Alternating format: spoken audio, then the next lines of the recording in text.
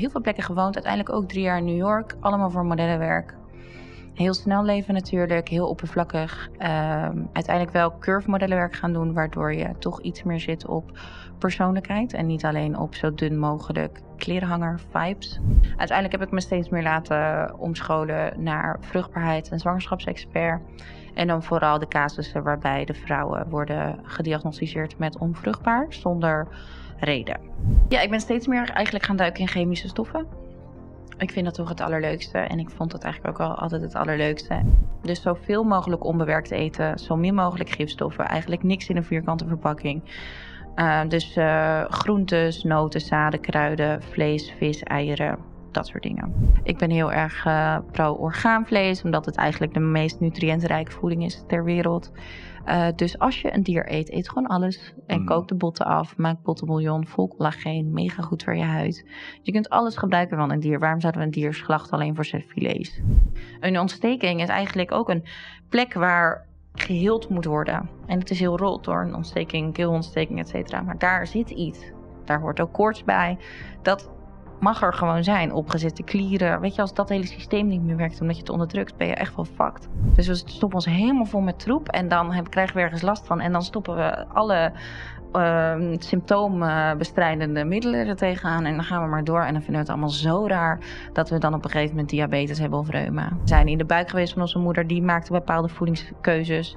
Vaak dezelfde voedingskeuzes als haar moeder. Waardoor we wel een soort genetische leefstijl hebben. En aan deze genetische leefstijl zitten zeker dezelfde ziektes. Alleen het heeft dus niks met genetica te maken. Je kunt dat helemaal loskoppelen als je anders gaat leven.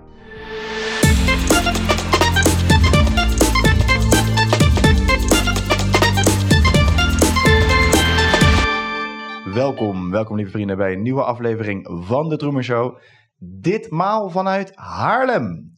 Met een madame die ik al een behoorlijke tijd volg. Onwijs veel lawaai zit te maken online. Mij aan het lachen brengt. Heel veel mensen aan het lachen brengt, aan het huilen brengt. Maar ook vooral heel veel wijsheid brengt. Ik zit namelijk met Ismee Kok, oftewel Ismee Pure Living. Orthomoleculair therapeut en voedingsdeskundige. En dus beheerder van de page Ismee Pure Living. Waarin ze onwijs veel wijsheid op het gebied van gezondheid en alles daaromheen brengt bij mensen. En mij al heel veel heeft geleerd. Ook onwijs confronterend is zo nu en dan. Want dan denk ik, god, voor weer iets wat we niet kunnen, mogen. Of wat we eigenlijk beter anders zouden moeten doen. Maar hey, zelfverantwoordelijkheid nemen.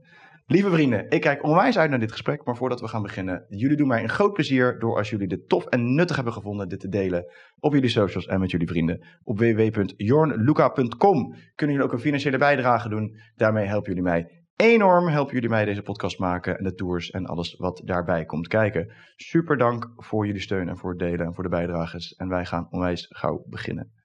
Ismee, dankjewel. Bedankt voor de introductie. Graag gedaan. Hoe lang proberen we dit eigenlijk al voor elkaar te krijgen, bedenk ik net? Ik denk een jaar. Volgens mij zat ik te kijken wanneer we voor de eerste keer hebben geappt. En dat was volgens mij ongeveer een jaar geleden. Echt serieus? Ja. Veel gebeurt in de tussentijd. Sowieso. Dat was wel volgens mij de periode dat je echt zo echt op kwam zetten online, weet je wel? Dat ik echt dacht, wow, dit is wel echt wel anders. Iemand die het gewoon zegt of zo, weet je wel? Ja, dat ging volgens mij inderdaad over de coronavoeding in het ziekenhuis. Oh ja, dat was toen het moment. Toen volgde ik er volgens mij wel al, maar toen ging je echt zo paf. Ja. In één keer werd je de lucht ingeslingerd. Ja, dat was een doorslagmomentje. Want ja, ik introduceer jou als orthomoleculair therapeut. Ik vind trouwens even dat ik dat heel goed in één keer uit kan spreken. Ik ook. Ja. En voedingsdeskundige. Maar ik volg je natuurlijk al een tijdje. Je bent wel echt helemaal ergens anders begonnen, zeg maar. Ja, ik ben echt helemaal aan de andere kant van de ladder begonnen. Ja. Ik ik kom van Texel, dus eigenlijk het natuurlijke leven, daar heb ik zeker gehad. Met ook mijn familie en biologisch eten en heel veel in de natuur zijn. En toen dacht ik natuurlijk, jeetje, wat een saaie bedoeling. Dus daar toen ik 16 was, alweer weggegaan om modellenwerk te gaan doen in Amsterdam. En uiteindelijk overal en nergens gewoond in allerlei Toen je 16 steden. was, zei je het nou? Ja, heel Zo. jong. Heel jong. Als ik nu meiden van 16 zie, dan denk ik, dat kan toch niet. Nee. Maar ja, heel jong. En in Istanbul gewoond. Ik heb op heel veel plekken gewoond. Uiteindelijk ook 3 jaar in New York. Allemaal voor modellenwerk. Heel snel leven natuurlijk. Heel oppervlakkig. Uiteindelijk wel curve modellenwerk gaan doen. Waardoor je toch iets meer zit op persoonlijkheid. En niet alleen op zo dun mogelijk klerenhanger vibes. Dus dat was op zich heel fijn. Alleen even goed, gewoon heel snel. Want je begon als normaal model, zeg maar. Ja, maat 32. Echt heel dun. Wow. Ja. En toen ben je toen... Toen ik 18 was ongeveer. Toen kwamen toch wel een beetje de vormen.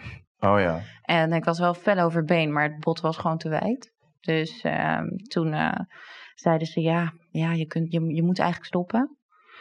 Toen ben ik voeding en diëtetiek gaan studeren. In de hoop dat ik daar mijn antwoord zou vinden om af te vallen. Daar heb ik heel veel andere dingen gevonden. Oh, sick. Dus je wilde echt om juist nog in die modellenwereld mee te kunnen gaan. Ben je voedingsdiëtiek gaan studeren om... Oh, wauw. Oké, ja. Ja. Dus daar ben ik achter heel veel dingen gekomen die niks met afvallen te maken hadden. Maar wel heel interessant. Daar gaan we het later over hebben.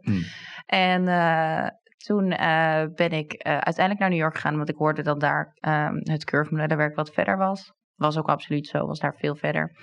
En toen ben ik daar eigenlijk gewoon een beetje op de Bonnefoy heen gegaan. En gelijk gesigned. En 3 jaar gewoond. Hartstikke leuk gehad. Wel heel hectisch natuurlijk. En uiteindelijk had ik heimwee. Heel erg heimwee. Toen ben ik naar huis gegaan. En toen ben ik communicatie gaan studeren. Goed. En toen ben ik in influencer marketing beland. En allerlei dingen gaan doen.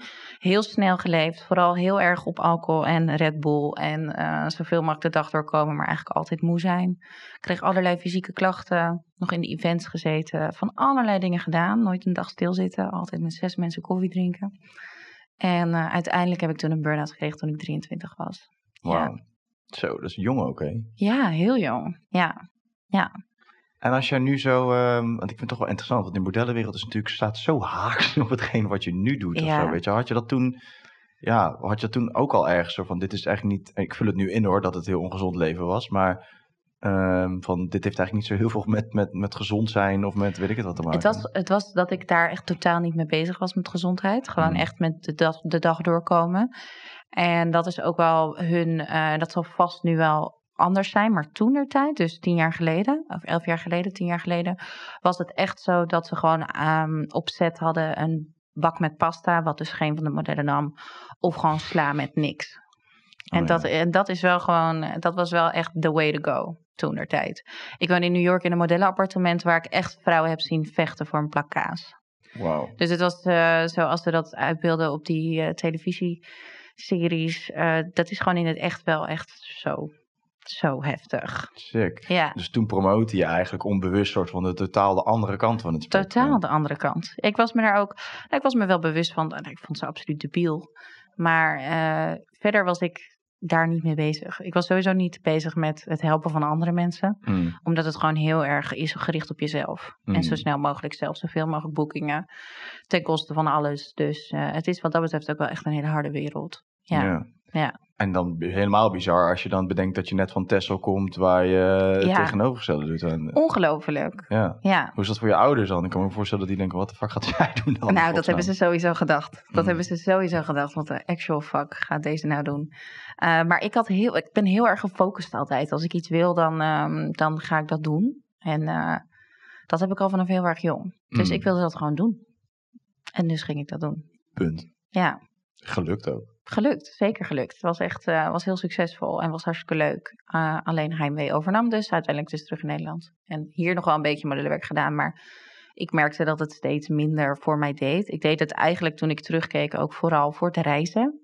Ik vond het super vet om naar allemaal plekken te gaan en dat snelle leven, hè, zolang je maar niet bij je gevoel hoeft te staan, niet hoeft na te denken, dat was natuurlijk absoluut wat ik wilde. Als ik een week thuis was, voelde ik al van, oh mijn god, ja.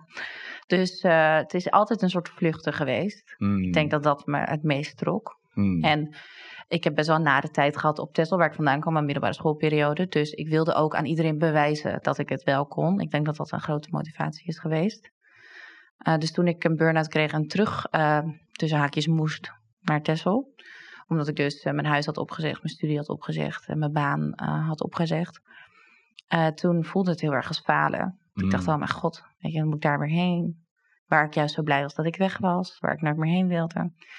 En toen kwam ik weer bij mijn moeder te wonen. Ik dacht voor 3 maanden, uiteindelijk is dat bijna 3 jaar geweest. Ja, maar echt waanzinnig leuk gehad. Nice. Mijn hele liefde voor Texel teruggevonden. Mijn moeder is orthomoleculair therapeut, dus ik heb me door haar laten inspireren. Uiteindelijk tijdens mijn burn-out die studie gaan doen met echt hun hulp. En super blij geweest. Dus ik ben echt terug naar de basis gegaan. Ja. Lekker cliché, maar het werkt echt. En het feit dat ik die basis had is natuurlijk fantastisch. Ja. Dus wel echt mezelf teruggevonden. En toen weer van Texel afgegaan. Een totaal andere vorm van mezelf. Ja. Wel herkenbaar wat je zegt ook. Dat je eigenlijk vanuit het weg willen gaan van die pijn of zo, weet je wel. Dat je daarom... ik hoor je al zeggen van ja, ik had gewoon een doel en dat wilde ik bereiken. En dan ja, dat komt waarschijnlijk dus ook voort van uit het niet willen voelen of zo, weet je wel. Dan heb je heel sterk dat doorontwikkeld of zo. Dat herken ik wel, nou ja. Blijven gaan om het gewoon niet gaan, te niet voelen. omkijken door. Ja. Zeker. Maar wel fijn als je daar bewust bent, want nu kan je het bewuster inzetten ook tegelijkertijd. Oh, zeker, ja. En nu voel ik veel meer, wat ook heftig is. Nu kom ik er veel meer achter hoe hooggevoelig ik ben en hoe juist ik alles voel. Dus het was ook een overlevingsmechanisme van toen. Die had ik nog van mijn middelbare school meegekregen. En op dat moment heeft het me hartstikke ver gebracht. Alleen niet naar de plek waar ik wilde zijn. Nee. En dus op een gegeven moment in Tesla ging je dus weer een nieuwe studio pakken, zei je, geloof ik? Daar ben ik epigenetica gaan doen. Oh ja. Ja. Oh, ja. En want je had al eerder een opleiding in voedingsdiëtiek gedaan. Voeding en diëtetiek, ja. Dus dat de andere kant op. Nou, ik ben voeding en diëtetiek uiteraard niet afgemaakt, omdat ik daar zo verschrikkelijk woest van werd. Toen der tijd was het, dat is dus nu 10 jaar geleden. Toen kwam volgens mij net de Voedselzandloper uit, dat boek. Oh ja. Ik weet niet of jullie hebben gelezen. Nee, heb ik niet gelezen, maar volgens mij bijna iedereen op deze aarde die wel dat gelezen. was een beetje ook het begin van de verandering in de voedingsscene. En dat resoneerde gewoon heel erg met mij. En ik heb altijd daar dan een idee bij. En dan ga ik die vraag stellen in de klas. En ik merkte dat daar gewoon totaal geen respons naar was. Vanuit de leraren. Niet een gevoel van ik wil dit verder ontdekken of helemaal niks. En ik heb ook een aantal vragen gesteld waar ze zeiden daar mogen we geen antwoord op geven. En dat begon steeds meer. En dat werd steeds duidelijker. Ook de boeken die je hebt met voeding en diëtetiek, waar alle B-celproducten en Campina-producten en alles in staat. Het is gewoon heel duidelijk waar de informatie vandaan komt. Wat waren dat voor vragen dan die je niet mocht stellen? Wordt deze studie betaald door Unilever? Oh, joh. Ja. Of krijgen jullie sponsoring of geld vanuit de voedselwaren, voedingsmiddelenindustrie, et cetera? Omdat de merkproducten er gewoon echt in staan. Wow. Er staat gewoon echt een verkade koekje. Maar als zijnde iets goeds ook, of niet? Oh ja, dat is om de melk. Mensen die lactose intolerant zijn, hun immuunsysteem te laten wennen aan melk. Want ja, we moeten die melkplas natuurlijk wel opdrinken. Dus dan moet je koekjes eten om die melktolerantie beter te maken. Jezus. Ja, dat is dus gewoon vanaf kinderen van 1 zetten ze dat in. Wauw. Dat begint met verkade koekjes. Maar dat geen andere merken zijn. Maar, dus, maar toen kwam je dus al achter van, dit klopt volgens mij niet helemaal. Nou, dit klopt niet. Ik had er zo'n raar gevoel bij. En sowieso had ik al zo'n... En toen, in 10 jaar geleden was het niet hip om... ik heb het idee dat het heel hip is nu om iets met eten te doen. Wat natuurlijk ook heel goed is. Daar ben ik helemaal hartstikke blij mee. Maar toen der tijd waren het vooral meiden, weet je wel... ik zal het niet te veel schetsen in hoe ik denk dat het is. Maar het waren vooral gewoon meiden die mensen wilden helpen met afvallen. Diëtetiek was toen der tijd eigenlijk vooral over afvallen. Dat was eigenlijk het grootste ding. Voedingscentrum natuurlijk als eigenlijk God. Die daar waar je zeg maar ongeveer naar moet bidden. En dat was het dan ook. Verder veel magere producten, al dat soort dingen. Maar deze mensen hadden dus nog nooit een zoete aardappel gegeten. Dus dat is wat we met kookles bijvoorbeeld gingen maken. Of rijst. Dat ik echt dacht... Sorry. Dat is zeg maar wat we leerden met kookles. En dan verder was het best wel interessant. En hadden ze ook wat psychologie en wat andere vakken erbij gedaan. Wat echt wel interessant was. De chemische kant daarvan. Dus de voedingsstructuren, suikers, et cetera. Helemaal tot op moleculair niveau. Hartstikke goed. Maar interactie met het lichaam, fysiologie vrijwel niet. Dus dat is sowieso een connectie die je heel erg miste. Dus je wist wel hoe glucose eruit zag onder de microscoop. Maar wat dat dan verder doet met je lichaam... Daar was eigenlijk heel weinig kennis naar. En dus, het was gewoon heel raar. Weet je, als je aan mensen met darmproblemen 6 bruine boterhammen met margarine gaat voorschrijven, omdat dat het protocol is, dat is gewoon heel erg bijzonder. Dus dat strookte heel erg tegen mij. En daar ben ik uiteindelijk naar woest vertrokken. Zeker rond die tijd was ik nog een hele woest. En nu valt het echt wel mee. En, dat zou je niet altijd zeggen als je op jouw dat zou ik Instagram niet kijkt. altijd zeggen. Nu ben ik wel echt zeker 80% softer en gevoeliger. Alleen ik ben gewoon niet zo heel tolerant voor bullshit. Nee, dat blijft wel heftig aanwezig. Intolerant voor bullshit. Intolerant voor bullshit, ja. Oké dan. Ja. Maar dat was dus die eerste studie die je deed toen je nog wilde afvallen als model. Ja, en toen was ik daar eigenlijk al zo... Maar toen dacht ik, weet je, dit laat ik, dit parkeer ik ga hier weg. Wat een idiote. Wat een corrupte organisatie. Ik ga hier zo snel mogelijk weg. Toen ben ik naar New York gegaan. En toen kwam ik dus terug op Texel. En het heeft altijd wel mijn interesse gehad, voeding en leefstijl. Dus toen heb ik het weer opgepakt. Toen dacht ik ben nu zo ziek. Ik heb me zo ziek geleefd. Kan ik me dan ook weer gezond leven? Hoe was het dan voor jou, zo'n burn-out? Heel confronterend. Mijn burn-out begon met een hele heftige depressie. Dus ik heb het eerste half jaar op Texel echt alleen maar in bed gelegen. Ik durfde niet naar buiten. Ik was bang om gezien te worden. Mensen hebben altijd het is een kleine community, dus een pittige mening en alles wat anders is raar. Dus ik was heel angstig eigenlijk daardoor. En ik heb heel veel, gelukkig woonden mijn ouders aan de duinen, dus ik kon gewoon zo de natuur in, zelf naar de zee, zonder dat ik mensen hoefde te zien, wat voor mij wel heel fijn was. Dus dat was wel waanzinnig. Dat heeft best wel een tijdje geduurd en uiteindelijk ging het wel steeds beter. Maar ik moest daar echt doorheen werken met regressietherapie en allerlei andere dingen. Ja. Maar je zat toen wel al, zeg maar, in die soort van alternatieve hoek qua... Ja, zeker. Omdat mijn familie is allemaal antroposofen, zijn allemaal... Ja, dus die kant is er zeker. Alleen ik ben daar natuurlijk een beetje voor weggegaan toen ik 16 was. En dat ik mijn eigen ding wilde vinden. Maar uiteindelijk blijkt dus dat waar ik vandaan kom absoluut je eigen ding past. is. Ja, toch wel. Ja, toch wel. Nice, dat je er wel zo achter komt dan. Ja, zeker. En had je voor jou al, zeg maar, helemaal helder toen... Ja, dat is een veel te ingewikkelde vraag misschien, omdat je dan echt naar een kern moet. Maar ja, ik kan me voorstellen, want iedereen nu, anno 2022... Als je een burn-out hebt, gaat iedereen soort van kijken van... Oh ja, je hebt hard gewerkt of je dit of dat. Dus zo alleen maar aan de symptomen ergens zitten of zo. Ja. Terwijl volgens mij ligt die natuurlijk altijd vele lagen dieper. Ik denk dat je burn-out niks met werk te maken heeft. Nee, toch? Nee. De essentie van een burn-out is dat je je grenzen niet kunt aangeven. Dat je op een pad bent beland waar je niet hoort. Dat je meer energie kwijtraakt dan krijgt. Vanuit wat je dan ook doet. Ik denk dat de essentie ligt veel dieper. En ook bij het over willen presteren. Perfectionisme. Het willen pleasen. Het is heel vaak gepaard met please gedrag. En dat doe je op werk. Maar dat doe je ook in sociale situaties.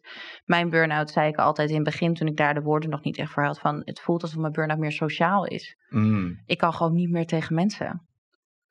Ik doe gewoon alles. Alle mensen kosten me gewoon energie. Ook mijn familie. Iedereen kost me gewoon energie. Omdat ik continu het idee had dat ik iets moest doen. Dat ik het beter moest doen. Dat ik niemand wilde teleurstellen. Ik denk dat dat voor heel veel mensen de grondslag van een burn-out is. Ja. En werk is natuurlijk continu geven. Ja. Voor je baas. Ja, precies. Dus eigenlijk, die voelde ik laatst ook een beetje.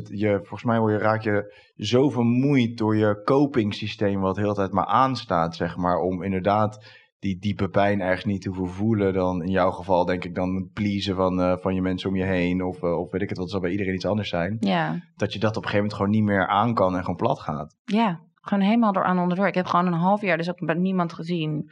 Behalve mijn ouders. En ik kon gewoon echt helemaal niet meer communiceren. Nee.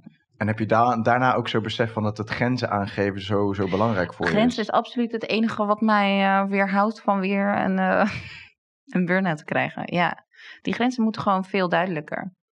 En ik denk dat heel veel mensen dat zouden moeten doen. Ik denk dat dat echt we superveel zouden kunnen voorkomen. Maar heel veel mensen weten natuurlijk hun eigen grens niet. Ik denk dat dat eerst een zoektocht is die je moet zoeken. Wat is mijn grens? Wat is voor mij belangrijk? Wat vind ik te ver? Wat vind ik niet fijn? Wat heb ik nodig? Ik denk dat heel veel mensen zich dat niet eens afvragen. Nee. Nou, en ik denk dat heel veel mensen ook niet eens doorhebben dat ze überhaupt hun grenzen niet bewaken, weet je wel. Want zeker. Gisteren een podcast opgenomen over dynamiek en liefde en zo, weet je wel. Verlatings- en bindingsangst en zo. En dus als je in de verlatingsangst zit, dan heb je niet eens door dat je eigenlijk je eigen grenzen compleet wegzet voor het pleasen van iemand anders. En hoe je daar dus zelf inderdaad compleet aan onderdoor gaat. Maar hoe je dus ook de ander geen plezier doet eigenlijk met dat soort gedrag. Ja, dat herken ik wel. Dat is een van de weinige dingen waar ik dat inderdaad nog wel doe in mijn relatie. Oh ja? Ja, zeker. Daar komt dat mechanisme nog het snelst naar voren. Ja, dat is altijd bizar hoe je dat in relaties... Ja, het is een waanzinnige spiegel. Het is echt niet normaal. Ja. Maar wel cool dat je er zo bewust van bent dan. Ja, zeker. Ja, ik ben ook wel weer ready om daar aan te gaan werken. Dus ik heb alweer een therapeut gebeld om dat stukje door te werken. Ik zit nog steeds in verlatingsangst, help me. Ja. Ik heb het toch nog wel. Okay. Er komt weer wat naar boven. Ik vind dat heerlijk. Ja, en dan gaan we weer een stukje persoonlijke ontwikkeling doen. Dan gaan we er weer even induiken. Nice. En daaraan werken, ja. En dat deed je dus ook enorm toen je in die burn-out zat. Ja, zeker. Door al die dingen heen werken. Dat is wel heel, heel heftig. Maar ja, ik was toch al moe. Ja.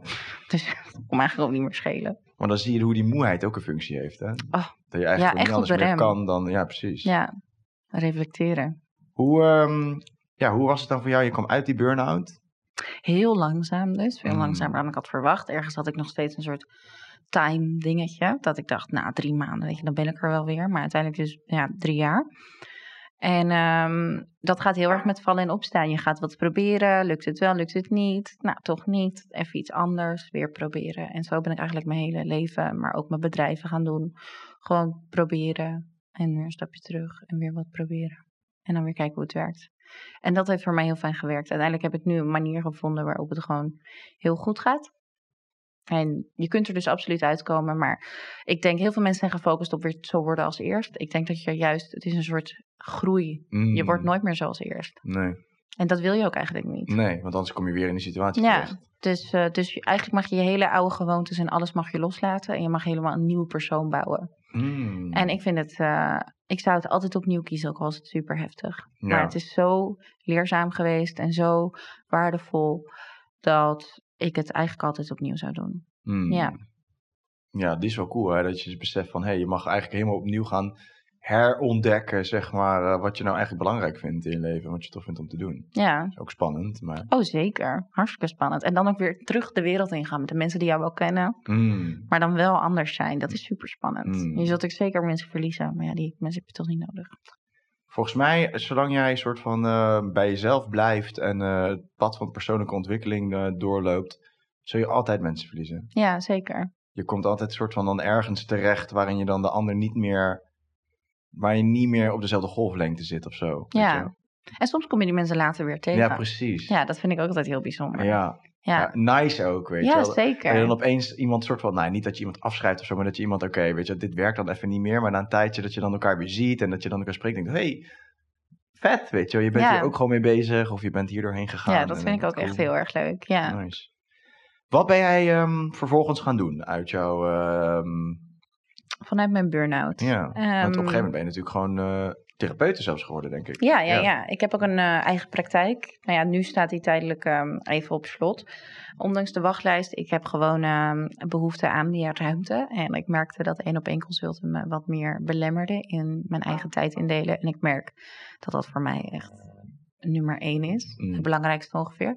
Dus maar waar ik dus mee ben begonnen is mijn praktijk opzetten. Eigenlijk veldvrij wat meer algemeen. Met klachten zoals acne, et cetera, huidklachten, darmklachten, hormonale klachten. Uiteindelijk heb ik me steeds meer laten omscholen naar vruchtbaarheid en zwangerschapsexpert. En dan vooral de casussen waarbij de vrouwen worden gediagnosticeerd met onvruchtbaar zonder reden.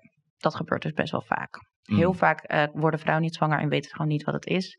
Maar heel vaak is in deze casussen ook het geval dat ze niet eens een bloedtest hebben gedaan.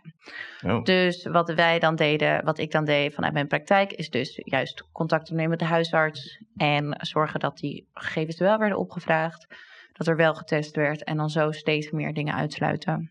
Zowel van zowel van geslachtshormonen als van schildklierhormonen, echt alles. Alles kan in principe natuurlijk gewoon getest worden.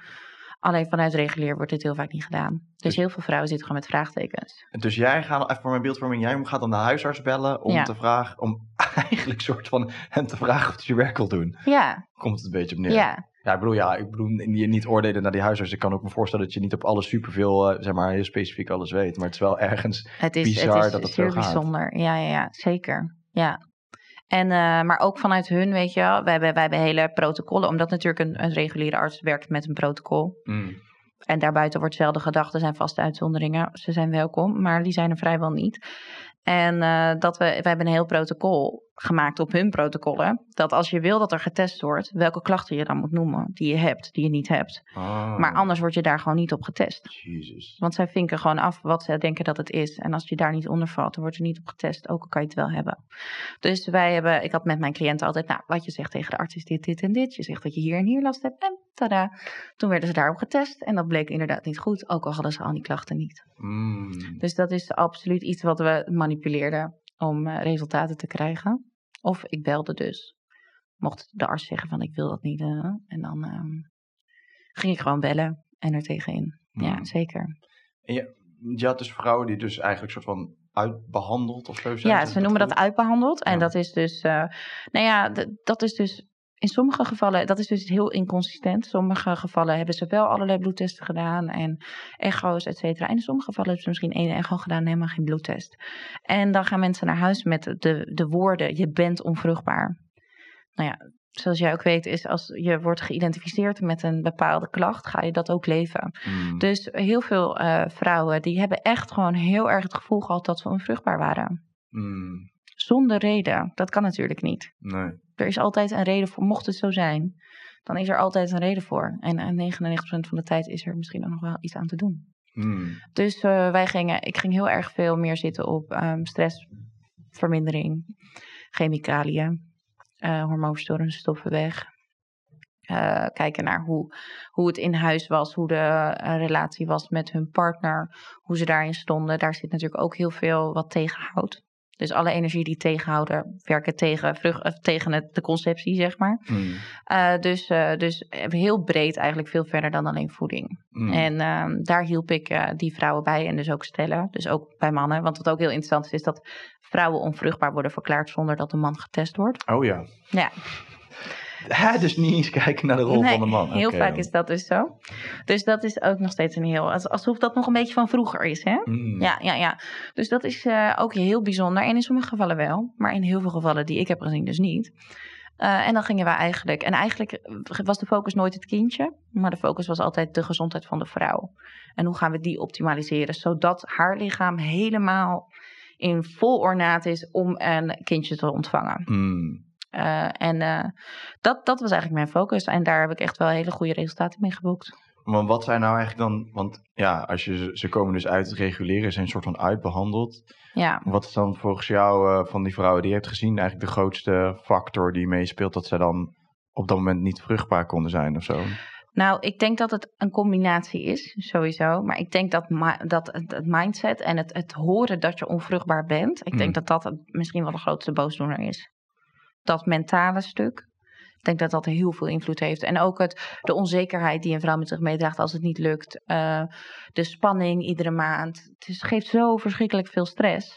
Dat is echt een absolute dooddoener voor je vruchtbaarheid. Ik moet gelijk denken aan eigenlijk elke vorm van label die je dan opgeplakt krijgt of zo, weet je wel. Of diagnose eigenlijk die je hoort. Van nou ja, of een bepaalde periode dat je nog zo lang te leven hebt of whatever. Ja, als je dat hoort, dan wordt dat ook op een gegeven moment ook je realiteit. Afgezien van dat het misschien wel de realiteit is hoor. Maar zo werkt het dus gewoon eigenlijk. Je krijgt een soort van doodsvonnis of een soort van label opgeplakt. En dat word je dan ook. Ja, mijn professor zei altijd, wat je bent wil je niet veranderen. Wat je hebt wil je niet kwijt.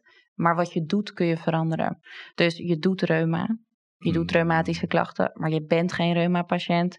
En je hebt geen reuma, maar je doet reuma. En dat is de enige manier hoe je het zou kunnen veranderen. Als je je blijft identificeren met het ziektebeeld, ga je dat intern niet goed kunnen veranderen, omdat je het dus niet wil loslaten of niet wil veranderen. Ja, dat is ook wel een wijze. Ja. En dat klinkt heel dom als je zegt, ik doe een beetje onvruchtbaar.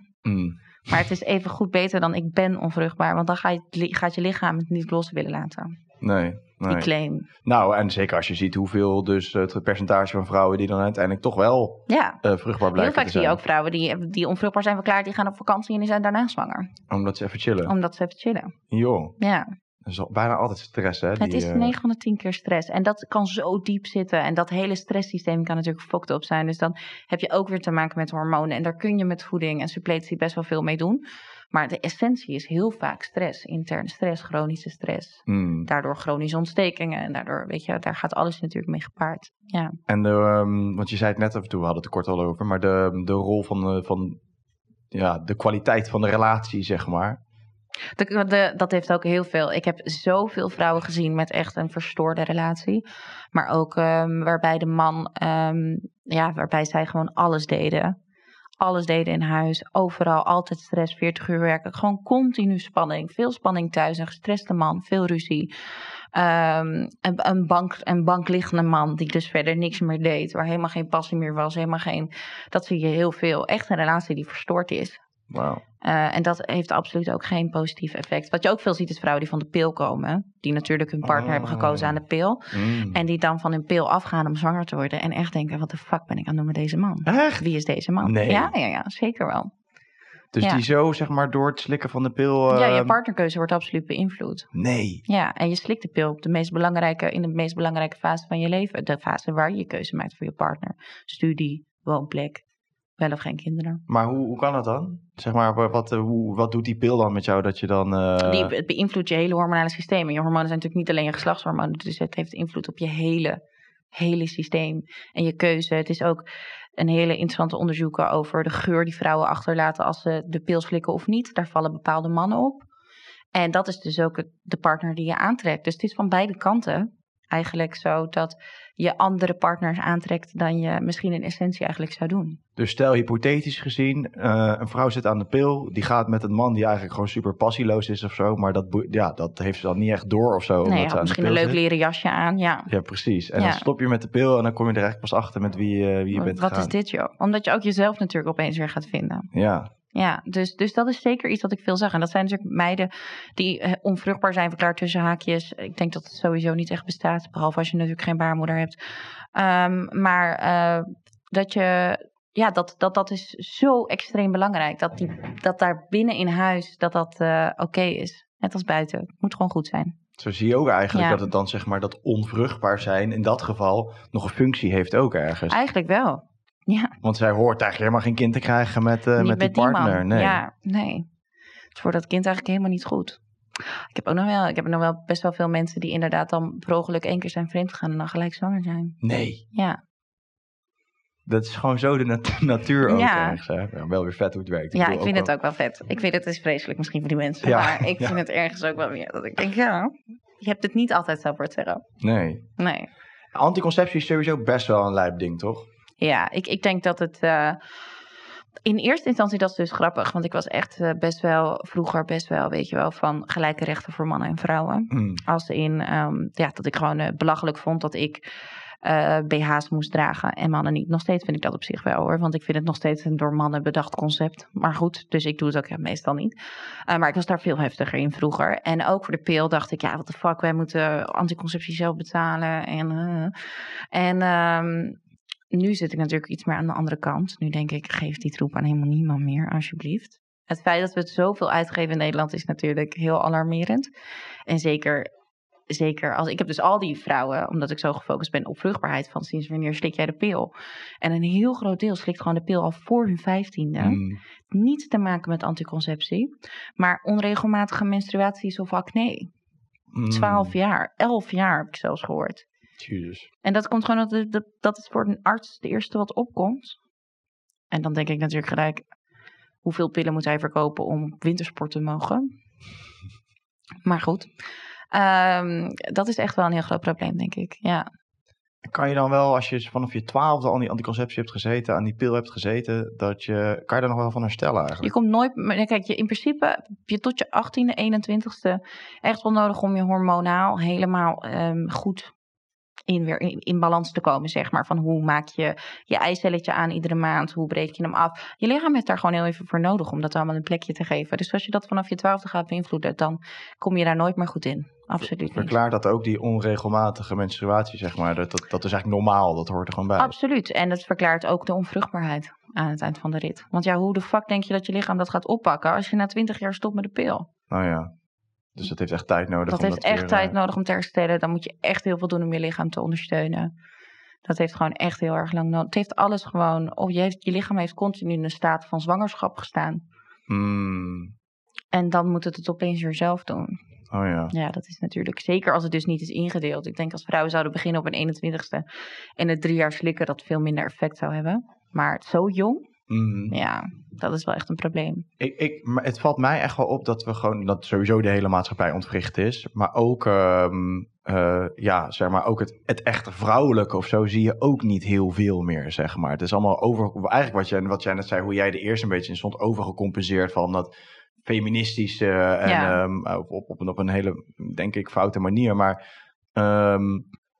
heeft dat er ook mee te maken, denk je, dat vrouwen al zo jong aan dingen moeten die hun hormonen zo beïnvloeden? Dat de vrouwelijke energie helemaal wordt weggehaald. Ja. Maar ja, het is natuurlijk sowieso dat we iedereen heel erg pushen om steeds meer eensekser te worden.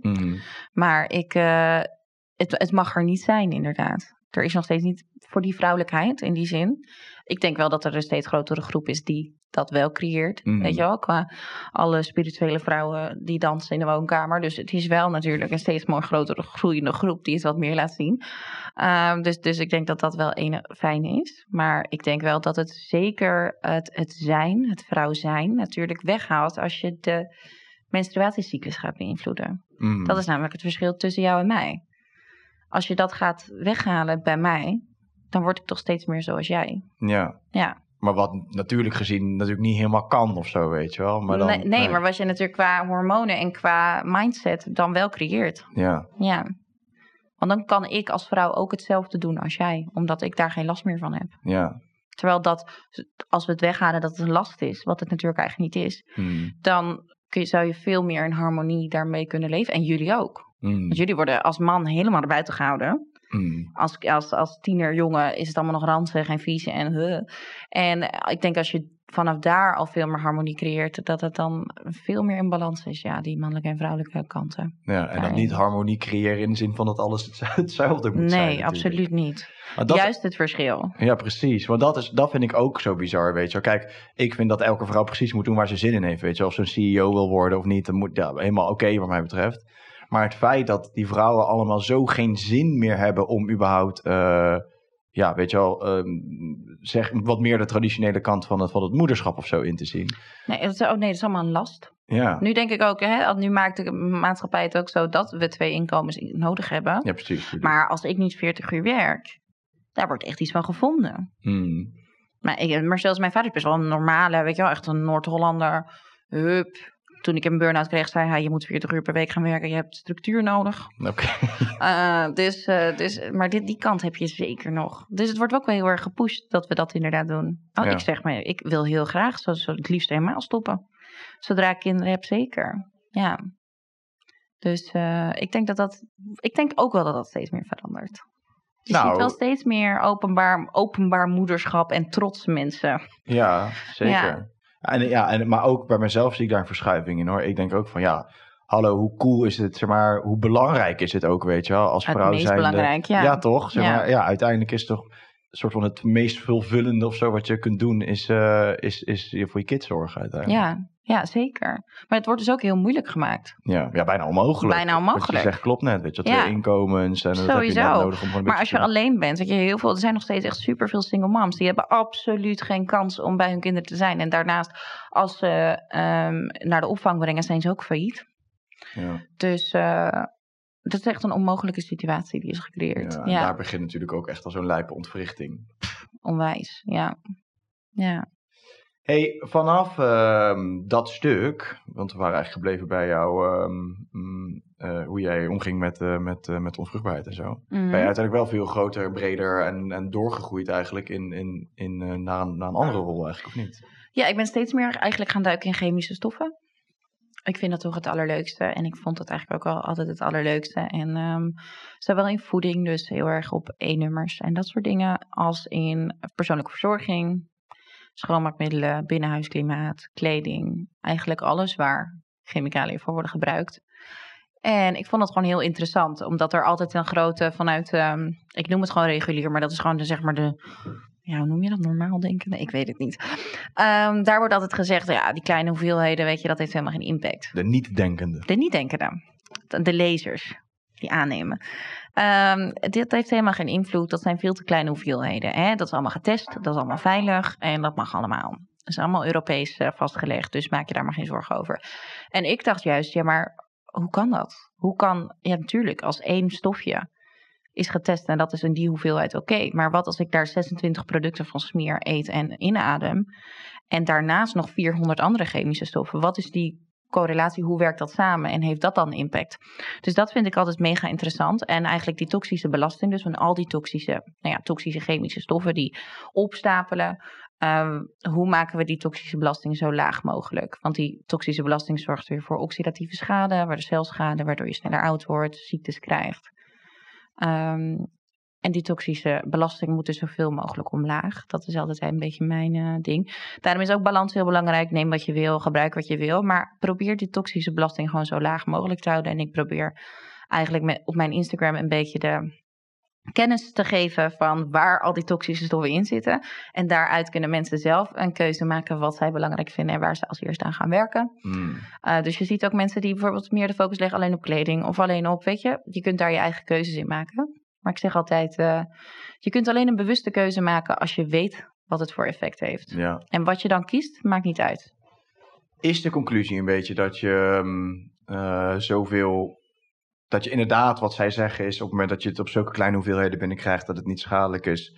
Maar inderdaad, de optelsom van al die dingen en al die verschillende dingen die je nuttig draagt, whatever, dat het dan wel degelijk schadelijk is? Ik denk zeker dat dat wel degelijk dan schadelijk is, ja. De hoeveelheid toxische stoffen die wij binnenkrijgen is zo gigantisch. En daar zijn nooit testen naar gedaan. Nee, het gaat dus echt specifiek per product. Per product. Dus zij kijken echt naar E621 is niet schadelijk in deze hoeveelheid op dit ratje. En dat berekenen ze dan naar hoeveelheden voor mensen. Dus, maar als dat product in bijna al mijn eten zit, of dat E-nummer in bijna al mijn eten zit, daar wordt niet naar getest. Nee. Dus dat is best wel natuurlijk een ding. Als de muizen er onvruchtbaar van werden en het bij ons gewoon in de voeding zit. En het is ook grappig dat heel veel bijvoorbeeld E-nummers in Amerika verboden zijn en hier wel gegeven worden. Terwijl we altijd denken dat het andersom is. Dit is zo'n stigma op die Amerikanen dat ze dik zijn. En maar dat valt echt wel. Nou ja, dat doen ze absoluut en dat zijn ze ook. Maar het is echt wel heel interessant. En er zijn ook heel veel. En dan zeggen ze het is door Europa goedgekeurd. Maar tegelijkertijd Zwitserland, Duitsland, Spanje, die het allemaal waar bepaalde E-nummers die wij wel hebben, verboden zijn. Wij zijn echt het meest tolerante land qua chemische stoffen. Joh, echt? Ja. Oh, dat zou ik dan ook echt weer precies niet zeggen. Nee. Eigenlijk. Nou ja, for what it's worth natuurlijk. Hey, op een gegeven moment, daar hadden we het net ook al kort over, maar op een gegeven moment ging jij, zag ik op Insta iets van jou voorbij komen. En toen dacht ik ook echt wel, oké, dit, zeg maar, dat mensen, ik kan me niet voorstellen hoe mensen dit nog kunnen rechtpraten, zeg maar. En dat was jouw, de ziekenhuisvoedselpost, zeg maar. Ja. Maar even serieus. Ja, nou, ik kan het nog steeds niet helemaal geloven, inderdaad. Nou, wat er dus gebeurde, is een klasgenoot van mij vanuit mijn epigenetica school, die was heel erg ziek geworden tijdens de COVID-periode. En is toen in Maastricht in het ziekenhuis beland. Super heftig natuurlijk voor haar, kids en alles, dus vreselijk. En toen stuurde ze naar onze groep, moet je kijken wat ik krijg. En toen kreeg ze een foldertje met optimale voeding bij COVID. En op die folder staat, qua dranken die aangeboden werden, karnemelk, melk, fristie, cola en chocomel. Tussendoortjes waren biviorsjes, liga's, M&M's, petit voertjes, dat zijn bouwsteentjes. Dat is zogenaamd om aan te sterken, maar dat is een pure suikerbom. Dus dat is ook echt een waanzinnige. Daarnaast yoghurtjes, vla, met slagroom erop, et cetera, et cetera. Het is echt heel bizar, die lijst met optimale voeding. Nou, daar zijn heel veel mensen over gestruikeld, uiteraard. Er stonden ook wat nootjes op. En er stond volgens mij ook nog ergens een voorgemaakte fruitsalade op. Dus dat is dan wel weer hartstikke hoopvol. Maar wat ik daar dan van vind, is dan, ik heb natuurlijk diëtetiek gedaan, dus dan ben je diëtist afgestudeerd en dan heb je echt de hoogst behaalde rang. Dan mag je in het ziekenhuis werken. En dan gooi je al je kennis bij elkaar en dan kom je daarmee. Dan kom je echt van ver. Maar dat is dan het eerste wel wat ik denk als ik dat allemaal zie. Van, hoe kan dat nou? Zeg maar, Hoe kun je dat nog rechtpraten? Ik heb geen idee. Ze hebben het geprobeerd. Ze hebben gereageerd. Het ziekenhuis. En de reactie was, dit is na onderzoek, naar meerdere opnames, naar meerdere golven van corona, is het zo dat we hebben dit uiteindelijk gekozen omdat mensen zo verzwakt zijn en ze moeten aansterken. Nou, er is natuurlijk geen haar op mijn hoofd die gelooft dat je aansterkt van M&M's en chocolademelk. Nee, daar ga je misschien wel eerder dood van. Ja. Maar je gaat in ieder geval je gaat je er niet beter van voeden. Dus het is om aan te sterken. En dat is ook wat heel veel diëtisten, want ik ben daar natuurlijk op doorgegaan. En kreeg heel veel reacties van mensen die echt hele heftige dingen in het ziekenhuis hebben meegemaakt qua voedingsadvies. En dat heb ik allemaal gedeeld. En daar gingen ze natuurlijk helemaal bananas op. Want ik weet niet hoe het is als mensen bijna doodgaan. En dan hebben ze eiwitten nodig en koolhydraten. Oh ja. Maar er is natuurlijk echt niemand die gelooft dat je aan mensen met, weet ik veel, voor darmkanker chocolademelk moet geven voor de eiwitten. Nee, wat is darmkanker überhaupt? Goeie vraag. Ja. Maar dat soort dingen. Mensen met darmproblemen, weet je wel, die geven ze dan boterhammen met smeerkaas. En hoe kun je dat ooit goed praten? Het is niet alleen in Maastricht hoor. Het is echt in allerlei ziekenhuizen. Ik heb natuurlijk allemaal menus doorgestuurd gekregen van andere ziekenhuizen ook. En vrienden of vriendinnen van mij die in het ziekenhuis liggen, die sturen het ook altijd vol lof door. Ik lach me altijd helemaal kapot. Een dinervoorbeeld is bijvoorbeeld een omelet met jus. En dat is dan van dat eipoeder. Met water en dan met jus. Wat daar het feitelijk nut van is, weet ik ook niet. Maar echt zulke ranzige dingen. En ik denk echt wel dat er verandering gaande is en dat er een paar ziekenhuizen proberen leuk mee te doen. Maar je zit altijd verbonden aan de diëtist en daarmee aan het voedingscentrum en aan dat advies. Maar wat ik niet snap is dat je, zeg maar, als ik dat zo hoor, zou ik ook kunnen bedenken dat M&M's geen goed idee is op het moment als je ziek bent. Überhaupt niet echt een goed idee is, maar zeker niet als je ziek bent. Maar dan heeft er dus iemand die daar jarenlang voor gestudeerd heeft, die heeft dat dus wel opgeschreven. Maar dat is door een hele ballotagecommissie gegaan. Iedereen heeft gezegd, dat is een geweldig idee. Ja, laten we dit printen. Daar loop ik vast. Ik ook. En er is niemand die me kan uitleggen wat. Het is namelijk dat is niet goed te praten. Het is op geen enkele manier goed te praten dat je bifi-worstjes gaat verkopen aan mensen die doodziek zijn. Dat is natuurlijk het. En dan zeggen mensen, er is geen geld voor. Nou, ik denk als je M&M's kan kopen, als je weet wat het kost, dan heb je wel geld. Mm-hmm. Ja. Dus het is lobby, sowieso grotendeels natuurlijk. Maar echt, bij de kankerpatiënten, daar is het meeste wat ze daar geven aan voeding is taart of kroketten. Wat? En dan zit je in je chemotherapie om aan te sterken. Dat is wat ze erbij zeggen. Frituur. Ja, voor de eiwitten in een kroket.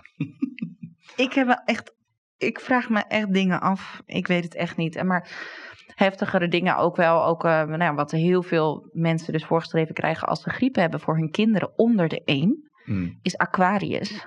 Oh ja. Voor de mineralenbalans. Electrolytes. Of, hoe heet het andere? AA, drink. Oh ja. Voor kinderen gewoon onder de 5 jaar.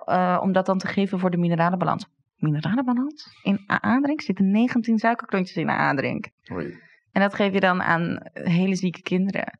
Dan spoor je toch niet? Nee. Dus dat is mijn conclusie dan.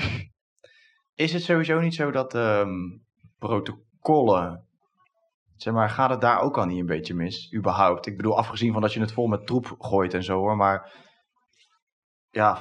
is het niet zo dat juist protocollen ga je weer iets generaliseren, zeg maar? Ja, het zelf nadenken haal je er weer vanaf. Nou dat. En ook de verantwoordelijkheid, want als je je aan je protocol houdt, ben je niet verantwoordelijk. Ja. En als je het protocol weghaalt, ben je wel verantwoordelijk. Dat is natuurlijk het probleem. Ja, en zit niet iedereen ook heel erg anders in elkaar?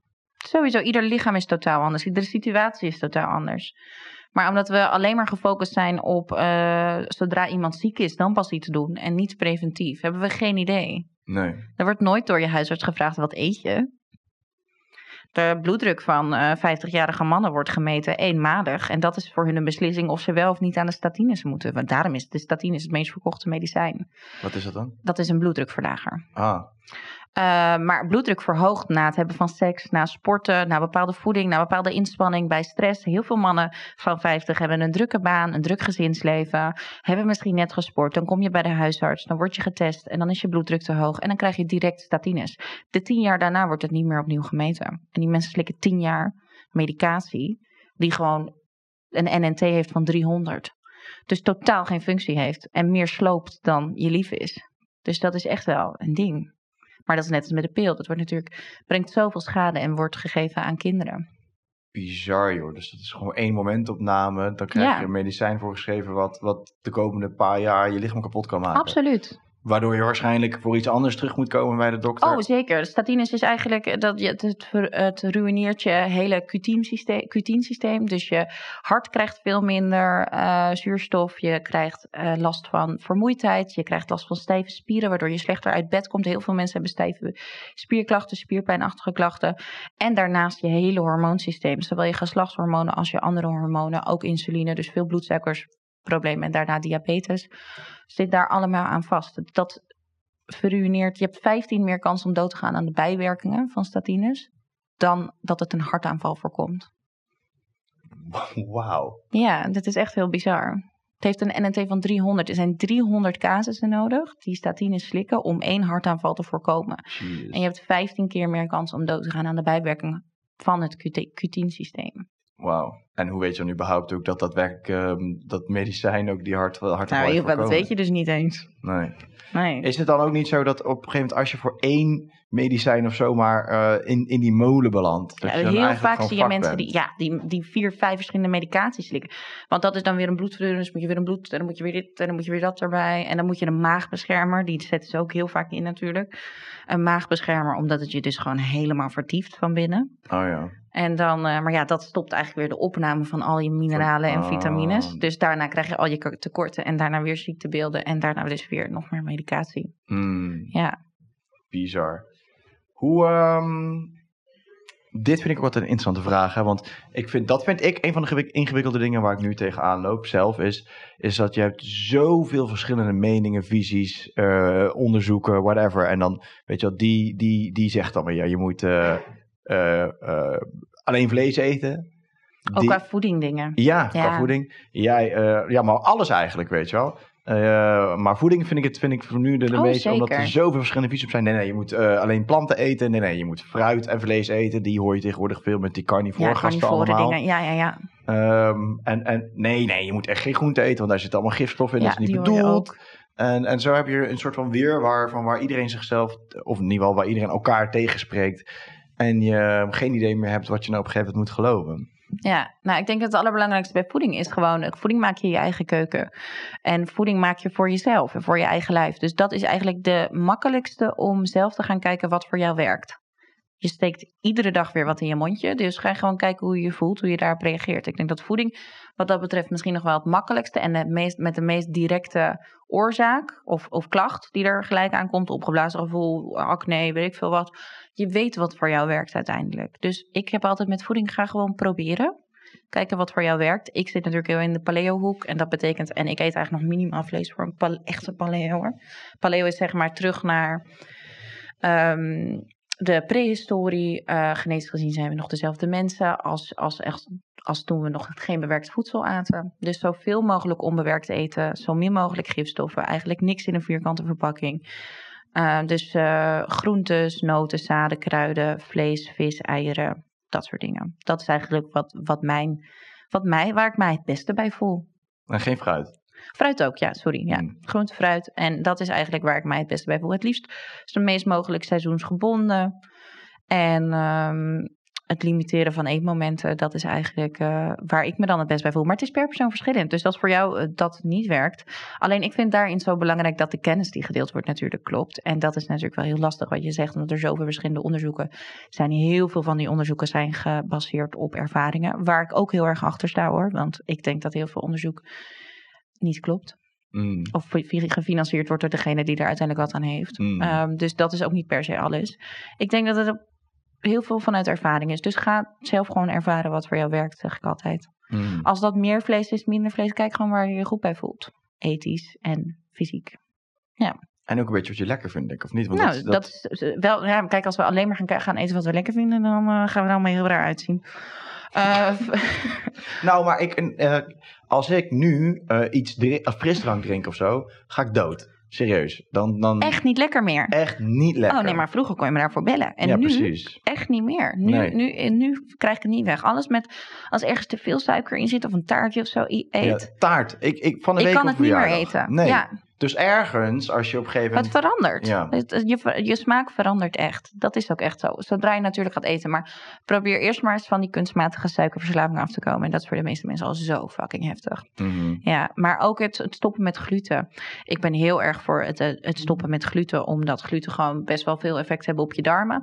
En daardoor eigenlijk ook je immuunsysteem verzwakken. Waardoor heel veel mensen gevoeliger zijn voor eten, hooikoorts, et cetera. Dus veel allergieën krijgen. Heel veel mensen die stoppen met gluten hebben veel minder last van hun allergie. En daarom ben ik altijd heel erg pro stoppen met gluten, omdat het in principe gewoon veel beter is. De tarwe die we nu eten heeft ook niets meer te maken met de tarwe van vroeger. Dus het is gewoon best wel, het is eigenlijk alleen maar zetmeel en nou ja, goed, niet best. Dus mijn gluten is brood, pasta's en... Ja, crackers. Eigenlijk al dat soort dingen. En gluten zitten in verschillende soorten tarwe. Maar in verschillende soorten granen. Maar vooral in tarwe. Maar ook wel in spelden en dat soort dingen. Maar dan in iets mindere mate. Maar er zijn ook wel granen of zaden dingen die... zoals crackers en zo, die glutenvrij zijn. Dat bestaat gewoon. Helaas is het meestal mais. Dat zou ik ook niet te veel doen. Maar gewoon... dus gluten eruit, suikers eruit. En bewerkte zuivel eruit. Het zijn eigenlijk vaak wel de eerste 3 stappen. Die voor heel veel mensen gewoon heel goed werken. Om je beter te voelen. Meer energie te krijgen. Minder last van je darmen. Minder last van je huid. En daarna kun je altijd kijken om af en toe iets te integreren. En of dat wel of niet goed voelt. Maar ik merk bijvoorbeeld omdat ik vrijwel glutenvrij eet. Dat als ik gluten eet. Bewerkte gluten eet. Dat ik daar een super heftige reactie van krijg. Dat is natuurlijk je lichaam ook weer die daar dan op reageert. Ja. Hoe doe je dat dan met uit eten en zo? Want dat is toch eigenlijk wel 9 van de 10 keer krijg je precies dat voorgeschoten. Nou, dan neem ik dat dus niet. Oh ja. Ja, dat gaat eigenlijk best wel goed. En ik eet het af en toe wel. Ik kan het wel steeds beter handelen. Maar dat is een keuze. Ik denk daarin mag je ook weer je eigen balans vinden. Sowieso geen stress. Stress is altijd slechter. Zeker na die burn-out ben ik me daar heel bewust van. Dat zeg ik ook altijd tegen mijn cliënten. Stress is altijd slechter. Dus als je er stress over krijgt... Nee, maak dan gewoon een keuze. Maak je er dan alsjeblieft niet druk over. Maar probeer het gewoon zoveel mogelijk te vermijden. Ja. Eigenlijk is stress dan misschien nog wel de belangrijkste factor in je gezondheid, of niet? Ja, zeker. Is dat, stress verminderen. Maar ja, kijk, als je iets heel ongezonds eet, krijgt je lichaam daar interne stress van. Ja. Dus daar moet je moet gewoon niet te veel in dat hoofd de stress over mag laten krijgen. Want als ik terugkijk zo op de periodes dat ik soort van mezelf het fitst heb gevoeld, dat zijn wel de periodes geweest die gepaard zijn gegaan met de meeste sporten ook. En denk ik misschien ook wel met het minste stress dan als ik er zo nu ook terug over denk. Maar eigenlijk waren dat wel gewoon periodes waarin ik dus bijvoorbeeld nu ontbijt ik niet, weet je wel. Ik eet voor het eerst misschien een keer om 2-3 uur 's middags. En dat gaat me allemaal prima af hoor.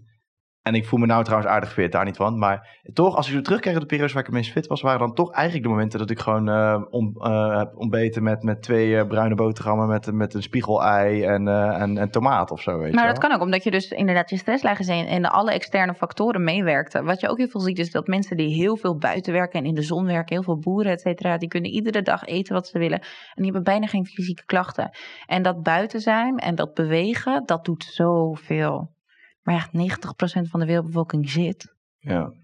Dus dat is en we zijn gevoelig voor alles. Ja, dat is natuurlijk ook wat zo'n situatie zo ingewikkeld maakt. Want je zou dus bij wijze van spreken... stel je voor, je eet 's ochtends die boterham met gluten wel. Maar dat maakt dat je jezelf fit genoeg voelt om allemaal te gaan sporten en weet ik het Ja, wat. maar als jij je zonder gluten niet fit genoeg voelt om te sporten... is er natuurlijk iets anders mis. Ja, precies, oké. Ja.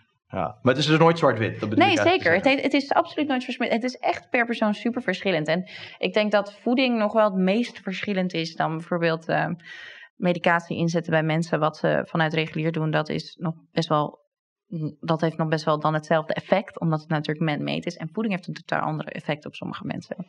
Ja, dat is echt een verschil. Voedingscentrum, want daar zag ik je laatst wat dingen over plaatsen, vond ik ook wel interessant. Oh, de Nutri-score. Juist. Waanzinnig. Want dat zit dus, leg eens uit wat dat precies is. Nou, wat het origineel idee daarvan is, dat is anders dan hoe het eruit ziet. Ja, dat heb ik natuurlijk uitgezocht. En daar kreeg ik ook weer allemaal voedingsdeskundigen heftig over me heen. Omdat wat ze bedoelen met de Nutri-score, dat is dat dingetje met A, B, C, D, E, volgens mij. Dat is dat binnen een bepaald voedingsmiddelen ding, dus bijvoorbeeld onder de frisdranken, heeft Cola Light een A-score. Dus het beste, zeg maar. Het allerbeste wat je kunt krijgen binnen zelfs. Het gezondste, het beste, het meest bewuste wat je kunt vinden binnen de frisdranken. Echter, mensen die lopen, dat is dus hoe ze het bedoeld hebben, per selectie voedingsmiddelen. Dus bij de diepvriespizza's heeft de dokter Oetker tonijnpizza een B-score, een groene score. Best wel hoog, hartstikke bewust, gezond, goede keuze, neem deze. Dat is natuurlijk heel fucked up. Want als je vervolgens in de pizzaschappen kijkt en je kijkt, dan denk je, wat de fuck, dit is een gezonde pizza. Let's go. Dat is natuurlijk helemaal niet waar. En dat maakt het zo fucked up. Dus ze hebben het zo gecreëerd dat bepaalde voedingsmiddelen een hele lage score hebben. Het is natuurlijk ook gericht vanuit voedingscentrum mindset. Dus kokosolie heeft bijvoorbeeld een E-score, de allerlaagste. Dat vinden ze het meest ongezond omdat het verzadigd vet is. Nou, dat is natuurlijk levensgevaarlijk. Dus knoflookpoeder had ook een E-score. Hoe dat kan, is me onduidelijk. Maar waanzinnig. Maar dus Danoontjes, cola, chocomel had allemaal een A of B-score. Ja. Wow. Dus dan kun je je wel afvragen wat de fuck dat is. En dan zeggen ze, ja nee, het is per voet. Maar ja, hoe kun je een pizza, een diepvriespizza, een A of B score geven? Nou, spoor je toch niet? Nee. Dat kan echt iedereen bedenken dat het onzin is. Maar vooral die Cola Light ook. Die Cola Light of die halfvolle chocolademelk. Die dan een A-score gewoon krijgt, hè? Bizar. Ik moet zeggen, ik ben wel een tijdje in die hele aspartaan truc getrapt, hoor. Want, of ik weet niet of de aspartaan zit in bijvoorbeeld Cola Zero of zo. Ja, toch? Daar zitten vaak 3 sucralose, acylfamca en aspartaam. Dat is dus, dat is echt een kankermix. Kan nog beter een pakje peuken halen. Nou, bijna wel, ja. Maar dat is dus wel knap, want zo verkopen ze het dus wel. En je trapt wel in en denkt, ik drink in ieder geval geen suiker. Sowieso. En natuurlijk, we hebben ook vanuit diëtetiek was gewoon de focus heel erg. En dat is denk ik sowieso een hele grote fout. En waarom nu 10 miljoen mensen uit Nederland een chronische ziekte hebben. En dat was 10 jaar geleden nog 5 miljoen. Dus moet je nagaan hoe snel we groeien. Dat is dat we de angst hebben gelegd op vet en niet op suiker. Dus we zijn allemaal magere producten gaan creëren met heel veel suiker. Dus heel veel mensen hebben diabetes en al dat soort chronische ziektes. Dat komt natuurlijk door het suiker en door te weinig vet. Dus we zijn heel erg de angst gaan leggen op vet en op zout. Maar laten dat nou juist de dingen zijn die je wel nodig hebt. Voor je mineralenbalans, voor je hormoonbalans, voor al die dingen. Dus heel veel ziektes ontstaan doordat we vetvrij eten en doordat we zoutarm eten. Ja. Maar niet elk zout werkt, toch? Nee, zeker nee. Want we hebben het zout wat we in de schappen vinden als keukenzout of tafelzout, bijvoorbeeld, Jozo. Dat dunne, wat ook best wel een penetrante smaak heeft als je ander zout gewend bent. Daar hebben ze alle essentiële mineralen uitgehaald. En het enige wat ze daarin over hebben gehouden is natriumchloride. Natriumchloride heeft die heftige zoutsmaak. Natriumchloride aan zich is bloeddrukverhogend. Een combinatie met de andere mineralen, magnesium, fosfor, calcium, al die dingen bij elkaar, dat is wat er in Keltisch zeezout zit. Dat is wat er in origineel zout hoort te zitten. Alle mineralen, in een verschillende verhouding, net waar je het zout vandaan haalt. Dat is niet bloeddrukverhogend. Behalve als je er natuurlijk, dat mag je dan weer niet zeggen, want dan gaan mensen er eetlepels van eten en dan worden ze natuurlijk uiteindelijk wel ziek. Mensen kunnen niet meer zelf nadenken, dus dat kan ik al bijna niet zeggen. Maar natriumchloride aan zich is zeker bloeddrukverhogend. Maar in natuurlijke vorm bestaat natriumchloride niet in zijn eentje. Dus dat is heel, heel bijzonder, vind ik dat inderdaad daaraan. Zout aan zich is dus echt niet iets om bang voor te zijn, zolang je goed zout gebruikt. Als je man-made zout gaat gebruiken, zoals natriumchloride, tafelzout, waar dan ook nog chemisch jodium aan toe is gevoegd, wat bijna niet opneembaar is voor mensen, dan kun je inderdaad gaan afvragen, is dit wel gezond? Dat is zeker niet gezond zout. Nee. Dus dat is met alles, moet je daar weer over nadenken. Maar ik denk dat het groot probleem echt is dat we het vet overal uithalen. Al die magere producten, magere yoghurtjes, alles mager. Mager vlees, we zijn allemaal als de dood voor vet. Terwijl vet juist de opname bevordert van vitamines en mineralen en van eiwitten en de samenspel van alles heb je nodig. Gewoon zoals, ik zeg dan altijd God, maar dat is natuurlijk per persoon verschillend. Het universum het heeft bedoeld en heeft gebracht, is ook hoe we het eigenlijk zouden moeten nemen. En we moeten het niet chemisch uit elkaar halen en dan innemen. Dat lijkt me niet zo handig. Ik vind het bij kinderen ook altijd zo opvallend. Die willen het liefst gewoon lekker vlees eten. En weet je wel, gewoon inderdaad vet. Goede vetten eten, zeg maar. Zo. Ja, wat ook het lekkerst is. Toch heel veel dingen die heel lekker zijn, zoals roomboter. Ja. Toen ik vroeger roomboter was echt heel ongezond. En dat mocht eigenlijk niet. Nee. Maar dat is dus echt gewoon absolute bullshit. Ik moet ook altijd aan mijn opa denken. Die had dus ook een hoge bloeddruk. En die werd altijd door de dokter geadviseerd al op een hele jonge leeftijd van je moet geen zout meer eten. Stoppen met zout eten, weet je wel. En dus het zout werd bij hem ver weggehouden. Nou goed, ik denk dat niet dat wij supergoed zout vroeger hadden staan of zo. Dus ik had vast niet bijgedragen. Misschien was dat wel goed al om weg te halen. Ja, precies. Maar ja, wel dus. Ja, zo gaat dat dus. Weet je en een pakje B-cel. Ja, want dat moet ook onwijs verlagend zijn. Cholesterol en zo. Ja. Ja, bizar hè? Ja, echt heel erg waanzinnig. Ik denk dat dat echt de grondslag is van heel veel chronische ziektes. Dat die angsten creëren. Sowieso omdat het ook weer stress creëert. Maar het creëert echt problemen. Wat is jouw mening over biologisch eten dan? Nou ja, in principe als we kijken naar het bespuiten van, et cetera, dan ben ik natuurlijk wel pro-biologisch. Alleen in hoeverre het goed wordt nageleefd is natuurlijk altijd lastig. En hoe de controle is lastig. Maar ik ben, als ik het zeg maar verhemel, als ik zeg maar denk, nou weet je, biologisch wordt zeker ook bespoten, maar met andere middelen. Geen Roundup en geen hele toxische stoffen, ben ik wel heel erg pro-biologisch, absoluut. Mm-hmm. En ook als je kijkt naar dat, wat de dieren dan te eten krijgen, et cetera. De toevoegingen, heel veel E-nummers, die mogen niet gebruikt worden in biologische producten. Er mogen een aantal E-nummers wel gebruikt worden in biologische producten, voordat ik straks allemaal mensen krijg die zeggen, er zit hier iets in. Het is gewoon een beter beleid. Ik ben absoluut wel pro-biologisch. Ik denk zeker dat het qua pesticiden ook wel echt invloed heeft. Ja, en sowieso biologisch ook altijd wassen. Mm-hmm. Maar je kunt een niet-biologische appel wel wassen. Maar ik weet niet in hoeverre je die hele heftige pesticiden dan wegkrijgt. En als je biologisch koopt, hebben ze dat niet. Ik las dus iets laatst over biologisch vlees. Mm-hmm.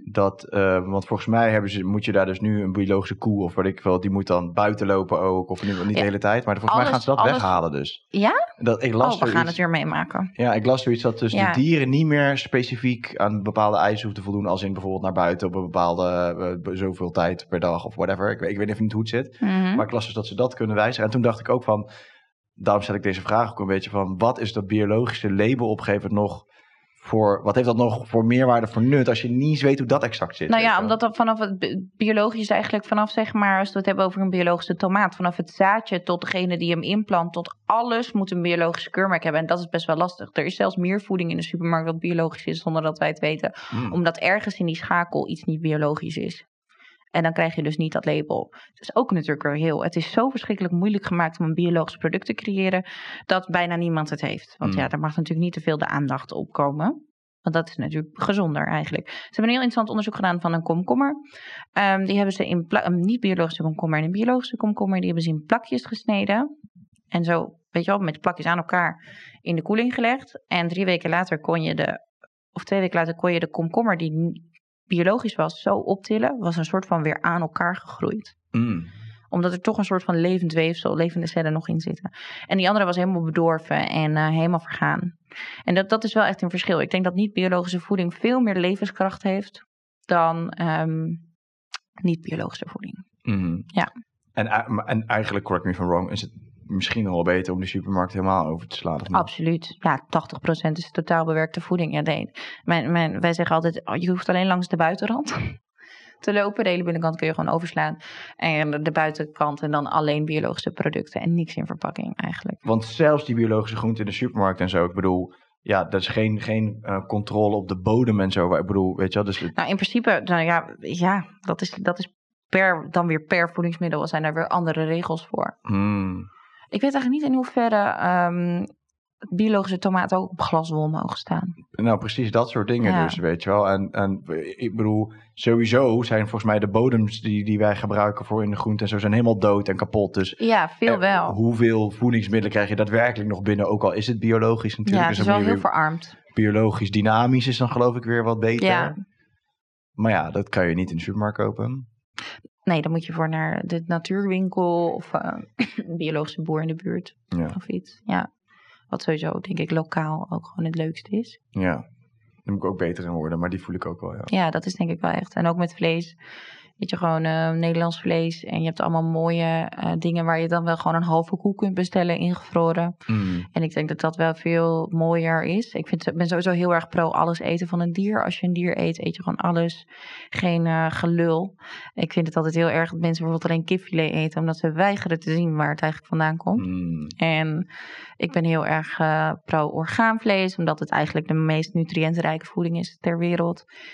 Dus als je een dier eet, eet gewoon alles. En kook de botten af. Maak bottenbouillon vol collageen. Mega goed voor je huid. Je kunt alles gebruiken van een dier. Waarom zouden we een dier slachten alleen voor zijn filets? Je hebt ook best wel veel coole slagers tegenwoordig, hè? Die dan echt bij die gasgevoerde boerderijen en zo het vlees halen. En al voor jou, zeg maar... Klaarmaken, ja. Ja, dat is ook wel een steeds groter groeiende groep. Ik ben heel bij vroeger, onze oma's aten wel veel meer orgaanvlees. Maar wij zijn echt een beetje van onze ouders, een beetje van de generatie die steeds meer dingen vies zijn gaan vinden of raar. En daarmee steeds meer gestopt. En nu zijn wij er weer om dat dan weer te doorbreken. Eens. Ja. Hoe kijk jij naar kraanwater eigenlijk? Wisselend. Ik moet zeggen dat ook ik per onderwerp eigenlijk daar steeds weer induik, weet je wel. Dus laatst had ik dan kleding, schoonmaakmiddelen, et cetera. Dus ik moet ook stapje voor stapje. En kraanwater is iets, omdat ik geen koophuis heb nog niet iets waar ik me heel erg in heb verdiept. Omdat ik dan alles moet aanpassen wat bij mijn huis niet kan. Dus ik merk dat ik dat wel stapje voor stapje doe. Maar wat ik daar wel heel interessant aan vind, is wat je natuurlijk leest en hoort. Ook qua fluoride, maar ook qua kunstmatige hormonen van het uitplassen. Wat heel veel vrouwen natuurlijk die aan de pil zijn doen. Hoeveel dat nog in het drinkwater overblijft. En alle andere zware metalen. Dus dat is zeker interessant. Ik heb zelf een Berkey filter.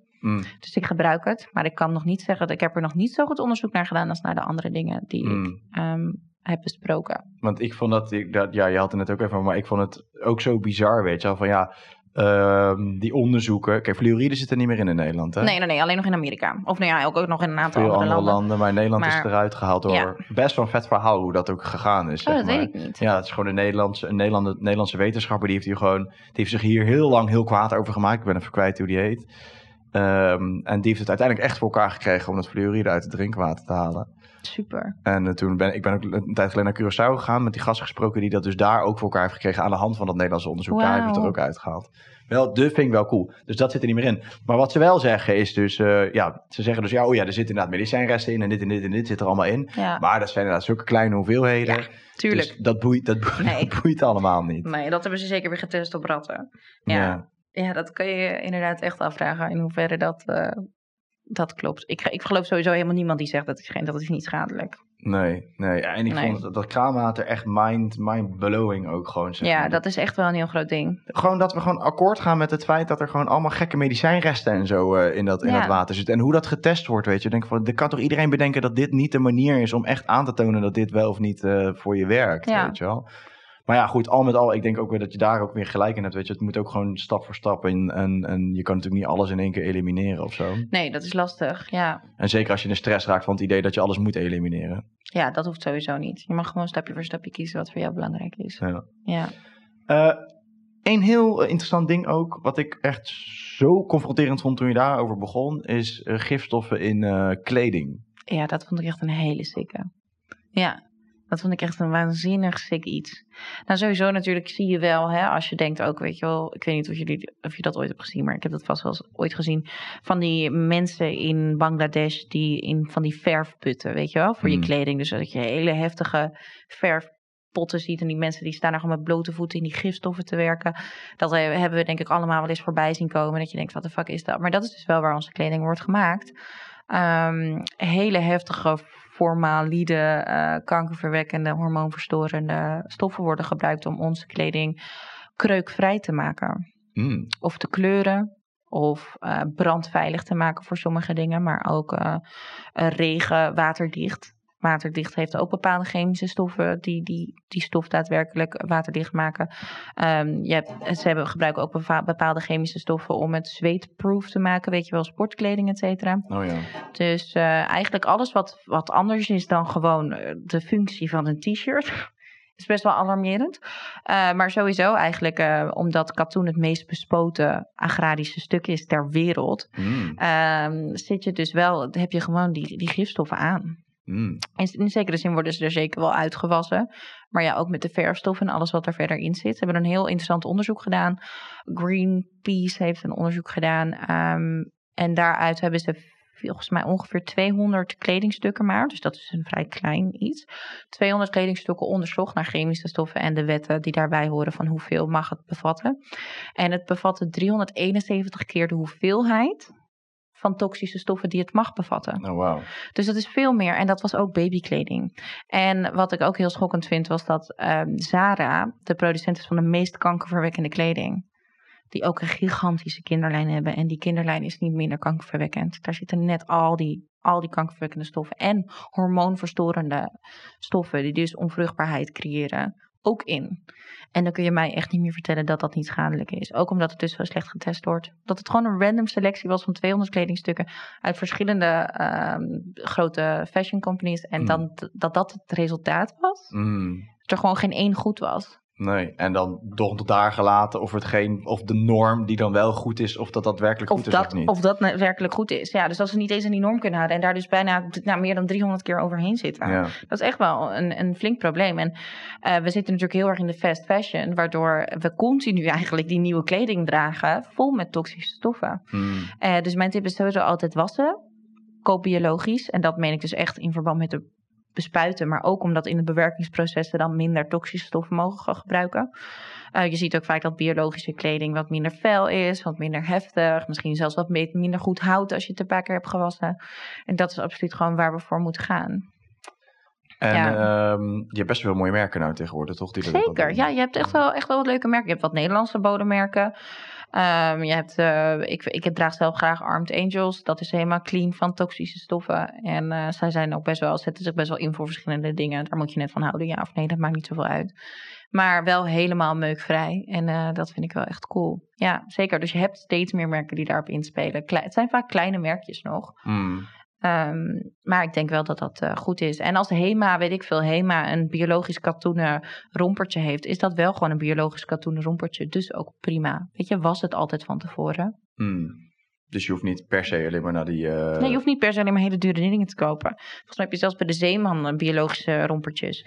Ik zeg ook altijd, begin bij je ondergoed. Zorg dat je ondergoed gewoon biologisch katoen is. Stop met het dragen van al die kunstmatige troep. En ook omdat gewoon dat deel zo belangrijk is voor je vruchtbaarheid. En daar hoor je gewoon niet mee te fokken. Ik las ook dat die sportbroeken die vrouwen allemaal dragen tegenwoordig, dat die van al die grote merken, dat die echt helemaal vol zitten met shite ook. Ja, die zitten helemaal vol met die troep. Ja, en dat zit dan lekker strak om je heen. En daar ga je dan lekker in bewegen, lekker in zweten, lekker warm, neem je het lekker goed op. Oh ja. Ja, dat is echt waanzinnig. Ja, en ook mensen waar ze in slapen, weet je wel, bedlinnen. Ook nog zoiets. Ja, dus daar slaap je dan in. Of daar droog je mee af, zoals handdoeken. Zorg dat dat soort basisdingen gewoon altijd biologisch zijn. Ik heb gewoon geen biologische beddengoed thuis, bedenk ik me nu. Nou, dat is misschien zeker een interessant kerstcadeau om te vragen. Ik hoor jou net fast kleding zeggen, geloof ik. Fast fashion, ja. Eigenlijk is het gewoon alles waar we fast voor hebben geplakt een alarmbel. Ja, niet? Ja, ik denk sowieso dat de heftige consumptiemaatschappij, iedereen kan echt niet meer normaal doen. Nee, en iedereen wil natuurlijk meedoen met de trends. Wat natuurlijk ook weer dat individuele stukje helemaal weghaalt. Allemaal op elkaar lijken. Ja, dat is echt zo, hè? Dat viel me laatst ook echt wel op. Al die wijfies. Het is niet normaal, ja. Al die wijfies. Ja. Ja, lekker man. Even kijken. Ik heb een paar dingetjes opgeschreven die ik altijd heel interessant vind als ik die voorbij zie komen bij jou. Nou, we hadden het net al eventjes over, maar eigenlijk is dat ook weer breed terug over... Nou, laten we het daar eerst even over hebben. Geneesmiddelen. En dan... volgens mij bedoel je dan met name zeg maar de dingen die makkelijk te verkrijgen zijn in de drogisten en in de supermarkt. Zo. Ja, ik vind het heel bijzonder inderdaad dat wij tegenwoordig bij de Albert Heijn ibuprofen, paracetamol, xylometazoline neusspray kunnen kopen. Zonder dat iemand daartussen zit met de vraag, waar ga je het voor gebruiken? Want het heeft wel degelijk invloed als je iedere dag paracetamol neemt. En ik ken genoeg mensen, zeker vanuit mijn vorige leven, die iedere dag paracetamol nemen. Chronisch neusspray gebruiken. Heel veel mensen zijn verslaafd aan de neusspray. Zoals xylomethosine staat op de verpakking, mag je maar een week gebruiken. Maar als niemand jou weerhoudt en je kan het iedere dag kopen, dan is dat natuurlijk helemaal aan jezelf. Als je heel veel mensen zijn alleen maar gefocust op het doorgaan en niet op het stilstaan en kijken wat is er mis met mijn lichaam. Die mensen zijn helemaal vergeten dat je lichaam een signaal geeft. En het is eerst een klein signaal en het wordt een steeds groter signaal. Tot je hebt nooit opeens kanker. Vaak gaat er wel wat aan vooraf. Of je hebt nooit ineens diabetes, er gaat echt wel wat aan vooraf. En we negeren alles totdat we opeens heel erg ziek zijn en dan zijn we opeens zielig. Maar we onderdrukken dus alles met die thuismedicatie eigenlijk. Alles wat je gewoon thuis kunt hebben. Nu met Flink kan ik het gewoon bestellen. En ik kan zoveel paracetamol bestellen als ik wil. En niemand die daar iets mee doet. Het heeft dus zeker wel heel veel effect. Nou, zoals neusspray, omdat je er verslaafd aan wordt. Het beïnvloedt echt je slijmvliezen. Dus je kunt er echt blijvende schade van krijgen. Daarnaast ook neurologische schade. Ibuprofen is een ontstekingsremmend en koortsremmend. Net als paracetamol ook koortsremmend is. Wat heel erg heftig is, want een ontsteking heeft een functie. En een koorts heeft een functie. Je immuunsysteem heeft dat nodig om een bepaalde plek te helen. Dus als wij onze koorts gaan remmen, wat natuurlijk in sommige situaties misschien nodig is. Hè? Misschien als een baby hele hoge koorts heeft en dat gaat het anders niet redden. Tuurlijk ga je het dan remmen. Maar als jij of ik koorts heeft, dan zijn we gewoon ziek. En dan horen we gewoon op de rem te trappen en te helen. In plaats van die koorts te onderdrukken, het immuunsysteem daarmee te ondermijnen. En eigenlijk op den duur misschien wel zieker te worden. Mm-hmm. Ja, dus ik denk dat thuismedicatie zeker een probleem is. Ik vind het belachelijk dat we dat overal kunnen kopen. Ja, je zegt nu wel een paar rake dingen die ook vervolgend waren voor mij op dit onderwerp. Namelijk het hele, de functie van ziek zijn of zo wordt weggedaan. Alsof je nooit meer ziek moet zijn. Ja, je hebt ook heel veel mensen die claimen, ik ben nooit ziek. En eigenlijk zie ik die mensen als de mensen die in de rij staan voor een chronische ziekte. Als jouw lichaam geen koorts meer aanmaakt omdat je het altijd onderdrukt, dan ga je daar echt problemen mee krijgen. Mm-hmm. Ja, dus je kan beter de koorts laten zijn. Neem 2 dagen vrij, neem rust. Je lichaam geeft het aan, niet voor niets natuurlijk. Nee. Er is even iets mis. Want jij zei net al kort heel eventjes, maar wat is volgens jou dan koorts en de functie daarvan dan? De koorts of een ontsteking is de functie van je lichaam om, zeg maar, als jij koorts hebt, dan gaat je temperatuur omhoog, dan gaat je immuunsysteem naar die plek om dat aan te pakken, omdat waar het is, waar een virus, bacterie of infectie of whatever daar aan de hand is, waar die koorts voor nodig is. Dat trekt ook al je energie weg, daarom voel je je lamlendig, daarom kan je eigenlijk niks anders meer behalve liggen. Dat is ook de functie. Alle energie en alle helende kracht gaat naar die plek.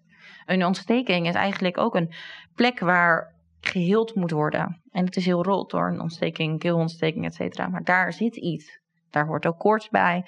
Dat mag er gewoon zijn. Opgezette klieren. Weet je, als dat hele systeem niet meer werkt omdat je het onderdrukt, ben je echt wel fucked. Ja. Mooi eigenlijk wat je zegt, want hele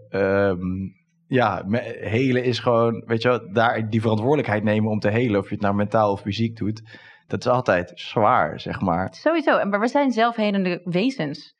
Alleen we hebben daar geen tijd meer voor. Nee. En we geven ons lichaam ook niet de juiste bouwstoffen om dat te doen. Nee.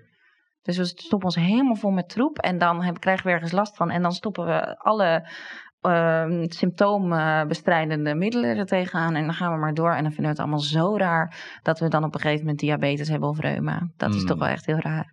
Ja. Ik hoor je net een paar keer zeggen, en dat vind ik ook wel een interessant onderwerp, ben benieuwd hoe jij ernaar kijkt. Van stel je voor, dus je krijgt koorts, want dat gaat dan om om een virus tegen te gaan. Oh, in hoeverre virussen bestaan? Dat is natuurlijk wel een mooie stroming tegenwoordig, of in ieder geval, dat is ook daar weer in, weet je wel. Dus ja, mensen zeker. die kijken al die dingen en hebben allemaal die verschillende theorieën ergens over. Ja.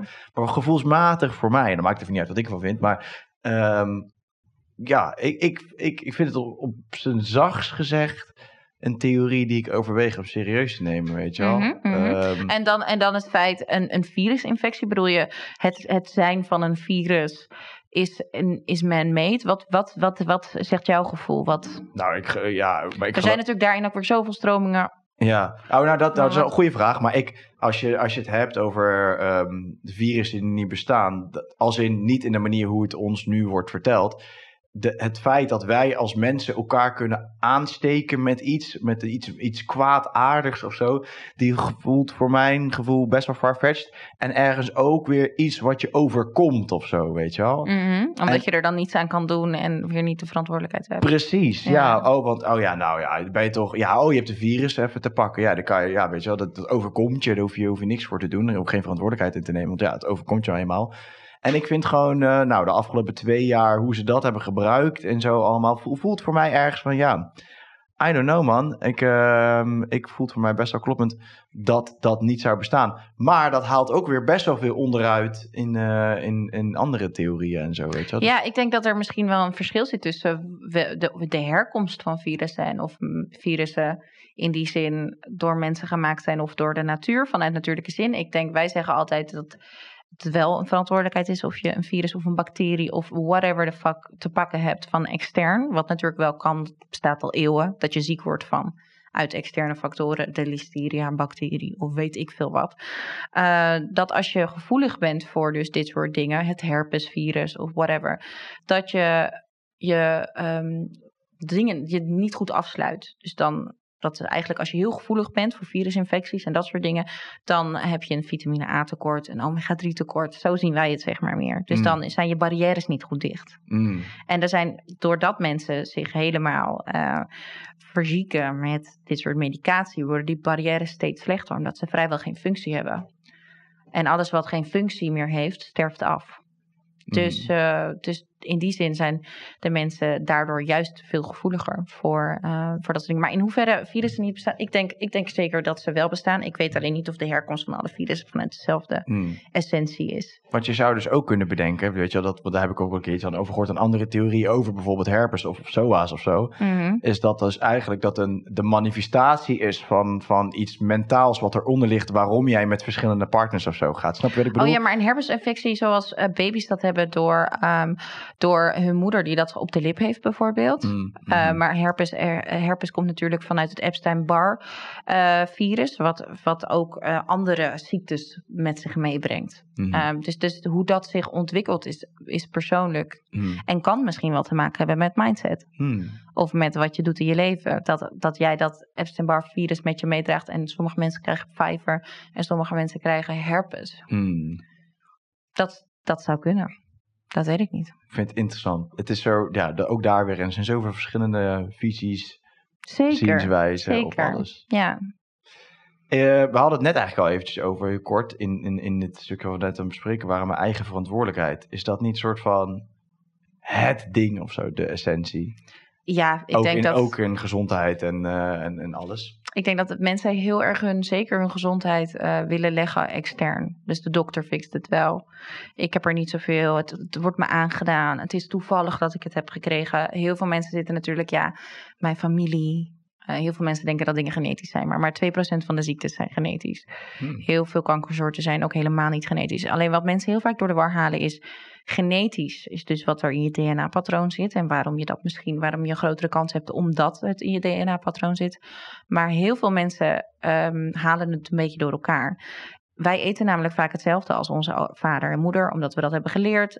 We zijn in de buik geweest van onze moeder, die maakte bepaalde voedingskeuzes. Vaak dezelfde voedingskeuzes als haar moeder, waardoor we wel een soort genetische leefstijl hebben. Dezelfde trauma's.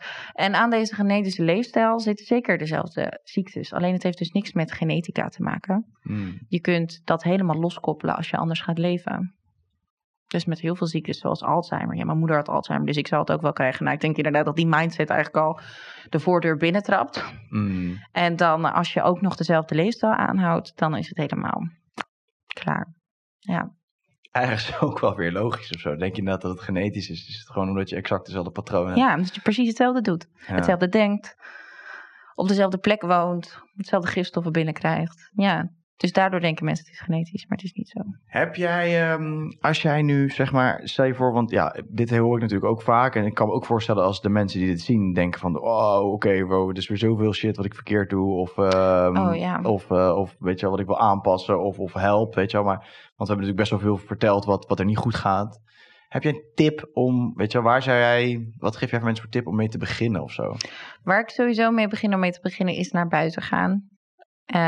is het liefst zo vroeg mogelijk in de ochtend naar buiten gaan. Opstaan met het daglicht. Dus zeg maar buiten zijn als de zon opkomt. Op je blote voeten, op de aarde, grounden.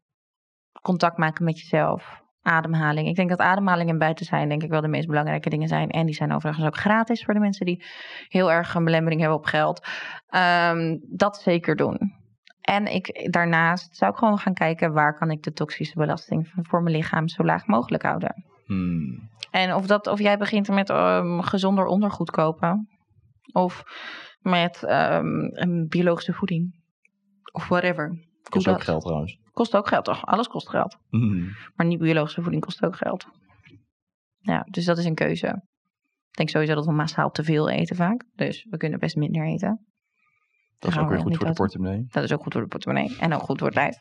En ik denk dat het belangrijkste gewoon zit bij de basis. En dan wel water drinken, ook als het toxisch water is. Heel veel mensen zijn gedehydrateerd. Waardoor ze veel heftiger reageren op dingen. Meer water drinken met Keltisch zeezout. Ik hoor zeggen, komt die dehydratatie ook niet voor uit het feit dat je te weinig zout omdat we het in één keer er doorheen spoelen. Ja, dus Keltisch zeezout toevoegen aan je water. Een kwart theelepel op een liter water. Een kwart theelepel op een liter water. Voor de mensen die straks 4 theelepels in een glas water doen. En dat even roeren. Keltisch zeezout. Biologisch Keltisch zeezout kun je gewoon kopen overal. En daarmee zorg je eigenlijk dat de mineraalbalans in je cellen beter is om het vocht op te nemen. Dit raad ik eigenlijk altijd aan. En daarvan 30 milliliter per kilogram lichaamsgewicht. Dus dat is best wel veel. Zodra je koffie drinkt, alcohol, komt er een glas bij. En dit is ook om je toxische belasting een beetje te ondersteunen. Want als je denkt aan een espresso kopje of een emmer. Als je een suikerklontje in een espresso kopje doet, is het heel erg zout. Of heel erg zoet, sorry. En als je dit in een emmer doet, valt het eigenlijk wel mee. Dus de toxische belasting is veel minder heftig en veel minder intensief als je beter gehydrateerd bent. Eigenlijk alle kleine beetjes helpen en gewoon langzaamaan beginnen. Ja, gewoon kleine stapjes. En vooral niet er stress over voelen. En ik denk gewoon dat nu weet je dit. Dus wat je ook kiest is een bewuste keuze. Niet per se de betere keuze is bewust. Dat vind ik zo'n onzin. Maak je een bewuste keuze. Een bewuste keuze is als je erover hebt nagedacht. Als je dingen met elkaar hebt afgewogen en je maakt een keuze. Wat die keuze dan ook is. Dus het werkt voor jezelf, zeg maar. Ja, ik denk dat ik doe vrij veel gewoon op gevoel en los. En ik maak me er zo min mogelijk zorgen over. Waardoor ik aan het eind van de streep misschien best wel veel dingen doe die toxisch zijn of niet. Maar ik denk het feit dat ik er geen stress over heb, in balans leef. En ik denk dat dat gewoon de meest gezonde manier is van leven.